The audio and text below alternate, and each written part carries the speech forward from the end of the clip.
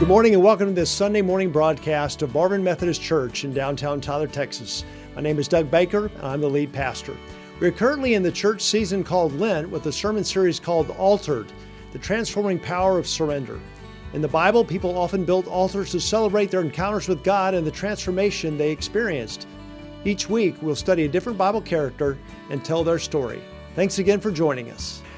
God said to Noah, "Come out of the ark, you and your wife and your sons and their wives. Bring out every kind of living creature that is with you, the birds, the animals, all the creatures that move along the earth of the ground, so that they can multiply on the earth and be fruitful and increase in number on it." So Noah came out together with his sons and his wife and his sons' wives, all the animals and all the creatures that move along the ground and all the birds. Everything that moves on the land came out of the ark, one kind after another. Then Noah built an altar to the Lord, and taking some of all the clean animals and clean birds, he sacrificed burnt offerings on it. The Lord smelled the pleasing aroma and said in his heart, "Never again will I curse the ground because of humans, even though every inclination of the human heart is evil from childhood. And never again will I destroy all living creatures as I have done. As long as the earth endures, seedtime and harvest, cold and heat, summer and winter, day and night will never cease." This is the word of God for the people of God. Thanks be to God. You may be seated.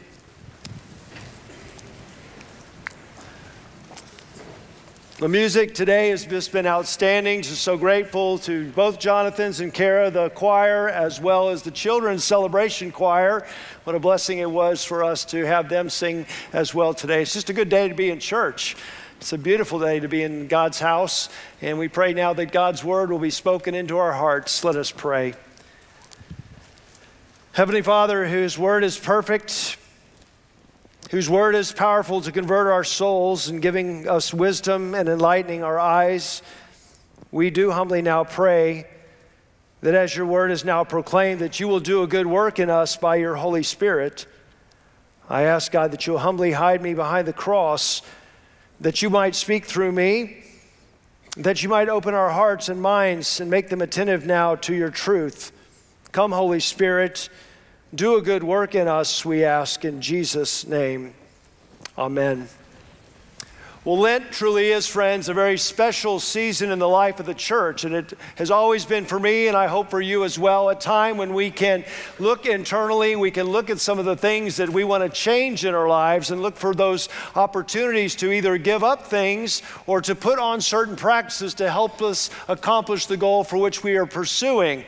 You know, it's easy to say, let's just give up chocolate or let's give up social media, but then after Lent passes, we go right back to those practices. I want to challenge you to face the questions of what areas that God is revealing to you through the Holy Spirit that may need to be changed in you, and begin to give up some of those activities that might lend itself to that, or in some way put on practices that will change you.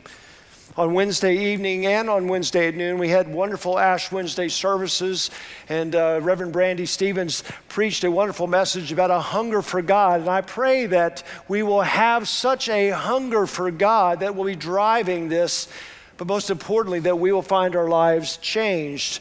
Just as we gave up food corporately as a church, we asked everyone to fast from Tuesday night until breaking the fast with communion on Wednesday. We did this corporately. We denied ourselves. We made a decision against ourselves, our bodies, our natural passions for food and the nourishment of our bodies. And we did that, and then I've heard stories of what that has meant to people who had maybe never even fasted before. And that's how God works.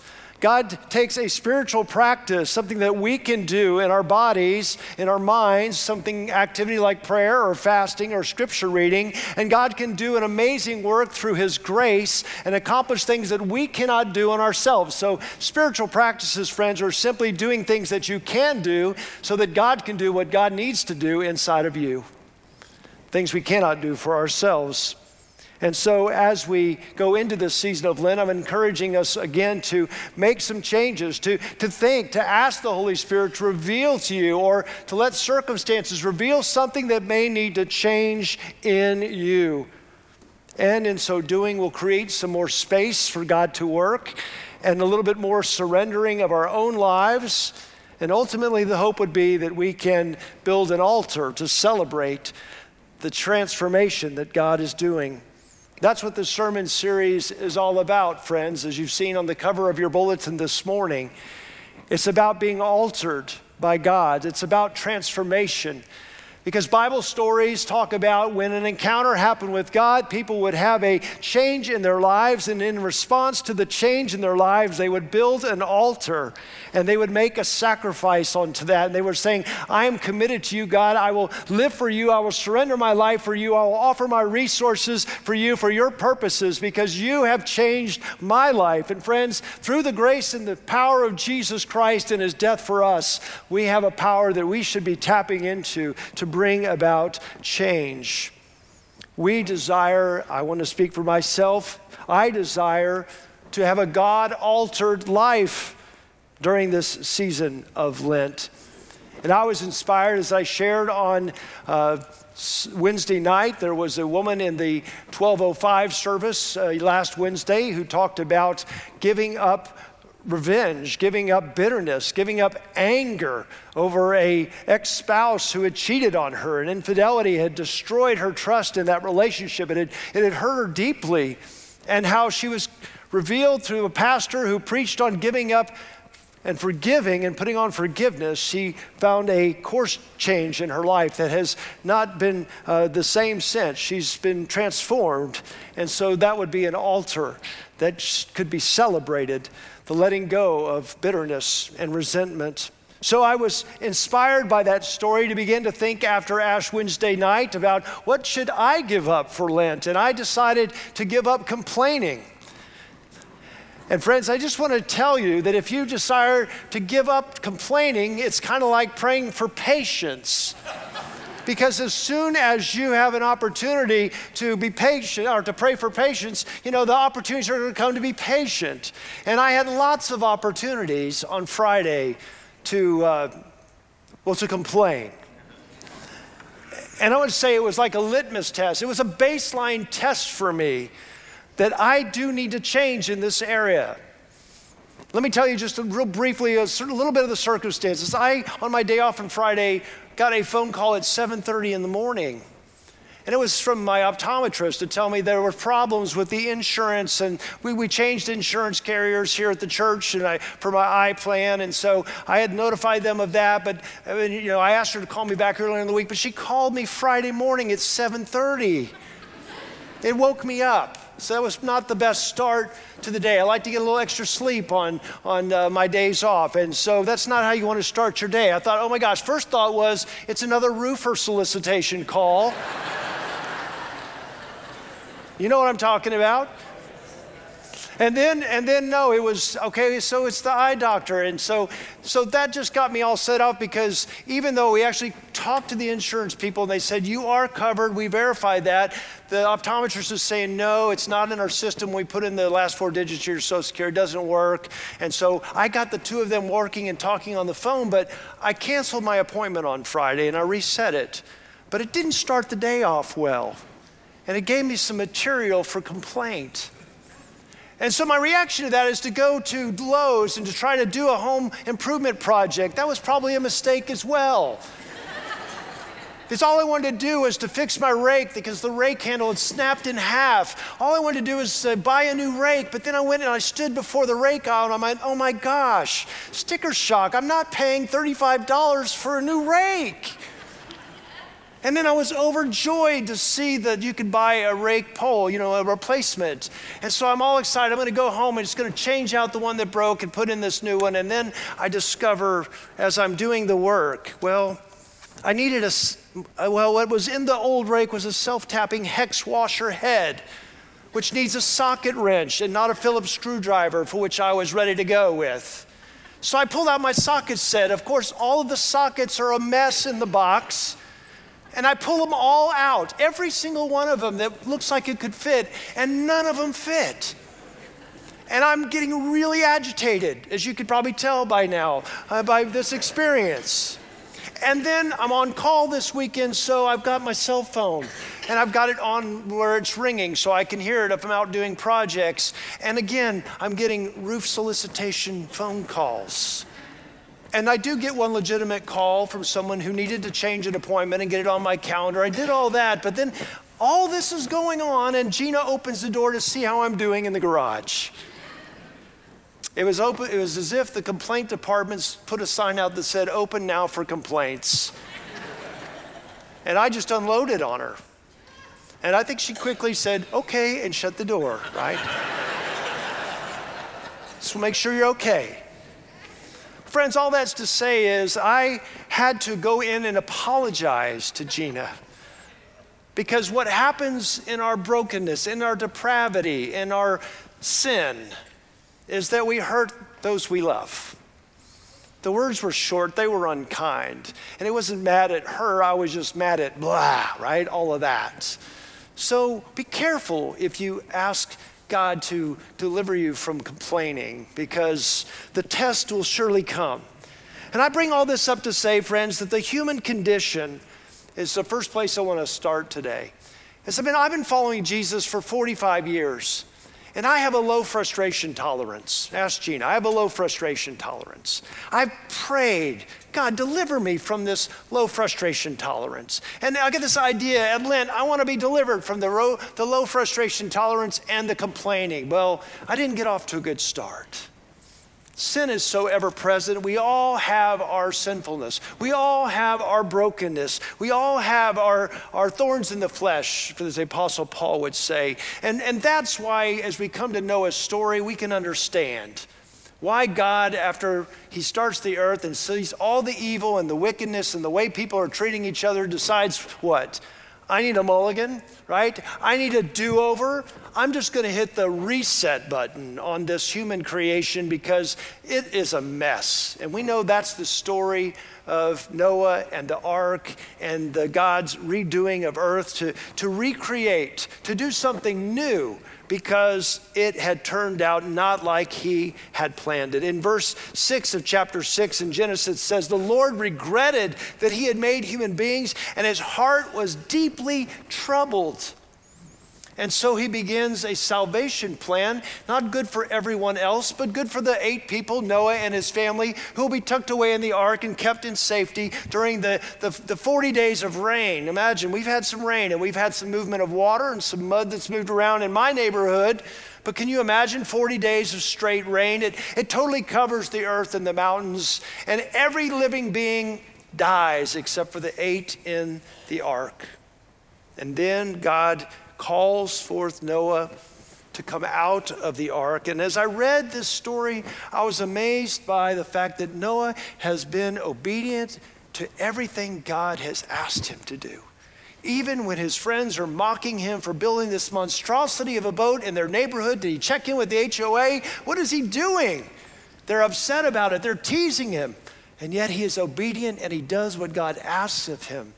And he even waits until God asks him to come out of the ark. As God put them in when the rain began, God also invites them in dialogue to come out. But friends, the problem that we're talking about around the story of Noah and the ark is what has been the burden and the problem, and it hasn't gone away. God's just taken a different approach after the flood, and that is we are a fallen people. We are corrupted by sin, and it all starts in Genesis 3 with Adam and Eve. But I won't go into that story. You're familiar with the temptation and the failure and the fact that they did the one very thing that God told them not to do, and they just couldn't help themselves. And the human tendency is to oftentimes do what we don't want to do, right? And not do what we want to do. We are a broken people. Theologically, this is called total depravity. And as the hymn writer puts it, we are prone to wonder, Lord, I feel it, prone to leave the God I love. Corruption finds its way into all areas of our life. And if you think the world is going to help you, it's not. The world is going to be forming you away from God, and the culture is going to be doing its thing. So the only way to get out of that stream is to lock in on God and seek to be obedient and ask for the help of the Holy Spirit, and ask when you make mistakes for Jesus Christ to do a new start in you, to forgive you for what you've done, and to be forgiven and to live with Christ and with the Holy Spirit. But the biblical witness says the corruption of the world is still around. We love darkness more than light, John 3:19. We do not understand the things of God, 1 Corinthians 2:14. We've all wandered away, like Isaiah says in Isaiah 53:6. We've broken the laws of God, 1 John 1:8. We've missed the mark, Romans 3:23. And we are even hostile to God and his purposes, Romans 8:7. The founder of Methodism, John Wesley, said, we have an innate corrupt nature and a natural propensity to sin. A nice way to put it is, we just have a bent toward messing things up. We have a bent toward sinning. Sin is universal. It is a disease that affects all of us. And it certainly reminds us that something is wrong with me and with the world. But author and pastor John Mark Comer, in his most recent book, Practicing the Way, which I would highly recommend to anyone who wants to read it, states that though a growing number have, and I love the way he puts it, an emotional allergy to the word sin. Would you agree with that? The world has an emotional allergy to the word sin. They just makes it uncomfortable. Don't be judgmental. Don't talk about my sin. Don't talk about the sins. He goes on to say, though the world may be this posturing, the ancient, modern, Eastern, Western, and also secular thinkers would all agree that something is deeply off in the human heart. And all you had to do is turn on the news this week, that a woman would walk into a church with an armed gun and begin shooting people, and in the crossfire that her 7-year-old son would be struck in the head and be critically wounded. Friends, that reminds us how broken this world is. That as a community like Kansas City would gather to celebrate Patrick Mahomes and the Kansas City Chiefs and their Super Bowl win, that 2 minors with automatic weapons would decide at that moment to shoot at each other, and not caring about the 20 innocent victims that are going to be caught in the crossfire. Is there any doubt that the world is terribly wrong? Now, those are bad experiences and bad examples that really show the darkness and the depravity of the world. But I'm just here to say to you this morning that what was going on in the garage with me was just as bad. When I lose my temper, when I get frustrated by simple things like screws, when I can't handle and manage phone calls that are making me upset, when I can't deal with insurance companies and get it fixed right away and I'm ready to complain, I still have that taint of sin, that bent towards sinning even in me. And I need God's help. Read forward, and even Noah, God gives him a brand new start. In chapter 9, friends, it's not great news. Noah harvests the first vine crop out of his vineyard, makes himself some good tasting wine, sits back, gets drunk, passes out naked in his tent. What a great story. Why is that in the Bible? And the amazing thing is his son named Ham, which is the middle son, and what an appropriate name, because he probably was a ham. He can't just go in discreetly and cover up his father and respect his father's dignity. He goes and tells his brothers. And this is right after the restart, that it's already going on like this. Is this really funny? No, it seems tragic to me. And in my devotional reading, I was reminded in Genesis 49 that Jacob speaks about Reuben, his sons, and then instead of giving a blessing, he talks about incest, and he talks about Simeon and Levi using a covenant that God has given to take revenge out on those who harmed their sister. And just, are you kidding me? You go down the line. David with Bathsheba, Elijah wanting to throw in the towel after one of the greatest prophets, and even Simon Peter, the rock, betraying that he even knows Jesus. Friends, original sin is real. We do have a bent towards sinning, and it's a plague that hits all of us. But here's the question: what will you do about it? And thanks be to God that God has given us, in the words of Asbury Theological Seminary professor Dr. Bill Arnold, he has given us by his grace a freed will.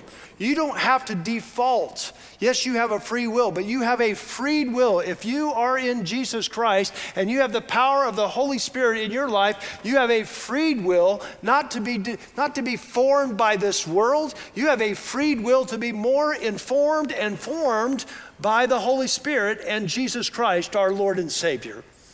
And as the children sang to us this morning, I love that. When you're angry, when I was angry, I should have been praying, not cursing, right? Now, don't email me saying, what words did you say, Doug? Okay. I should have been praying. I have a freed will, can choose God and choose the redemptive work of Christ in my life. That's why we started the service that said, if anyone is in Jesus Christ, behold, old things should pass away and the new should come. The new in Christ should come. God is always working to save us, and we want to celebrate the fact that that's why we shared the story from Exodus 14. I wanted you to hear some of these parallels, or what we would call Bible echoes in the Scripture. As the Scripture was read from Exodus this morning, as God's people were led out of captivity and bondage and slavery in Egypt, what were they doing? They were complaining about now they've reached a dead end and God had brought them out here to die. And God says, no, just keep going. I got this. I'll take care of it. I'll split the waters. And it is through water that they are saved. An important thing to hear over and over again. The flood, it is through water that God is bringing salvation and restart to the earth. It is through water that God brings Moses and the Israelites out of captivity into the promised land. And it is through water, friends, that you are baptized and brought into a new life in Jesus Christ. Whether as a child or as a new believer, it is still the baptism waters that refresh and nourish your soul. It is through water, and that's why 1 Peter 3:20, I didn't make this up myself. I wish I could take credit, but Peter says, the Apostle Peter, God waited patiently in the days of Noah while the ark was being built. 8 were saved, and the water symbolizes the baptism that now saves you in Jesus Christ. Flood, slavery to freedom, and being boxed in and in a place where you feel like you have no options other than to continue to do your very best, try harder. What is God doing for us? He is passing us through the waters of salvation in our Christian baptism and giving us the Holy Spirit that we might have a new life in Him. Just as God is recreating in Genesis 8, and even God recreating a people in Exodus, He is recreating you through Jesus Christ and through your water baptism. He is giving you space. Now let's talk about the space that God gives us. Because in the old way, before the first covenant there in Genesis 9, God destroys what is evil and wretched and dark and lost and does a start over. But after the flood, He says, I'm not doing that ever again. You heard the promise. I asked you to listen. What is God's promise? I will never again destroy the earth or my people or anything I've created. I will be working. I will be suffering. I will be coming alongside you. I will be giving you the tools. I will come in the flesh in the name of Jesus Christ. I will give you the Holy Spirit. I will do all these things because we're going to do it differently this time. I'm giving you space. I will not destroy you and shut you down. I will give you space, and it's your choice. You can either wander in it and struggle and try to do it yourself, or you can rely on the power of God and the power of the Holy Spirit for transformation. This is the message that we need to hear today, because so many of us try to change ourselves when really we must rely upon God to change us by the power of His Holy Spirit and by the burning sensation of the fire from within that the Holy Spirit symbolizes for us. I love the biblical echo of the covenant. We first think of the first covenant being found in Moses on Mount Sinai. They've just gotten into the land. Now they're getting the law. That's not the first covenant. The first covenant is in chapter 9, right after where we stopped reading today. That's where God brings the rainbow and says, my covenant promise to you is I will never destroy you again. I am creating space for you. So friends, what is your response? How will you respond to the space God is giving to you? Noah comes out into the space and he hears God say, here is recreation. Be fruitful, multiply, fill the earth, fill it with good deeds, fill it with people, fill it with love. This is the earth that is being recreated and the vision that God is giving.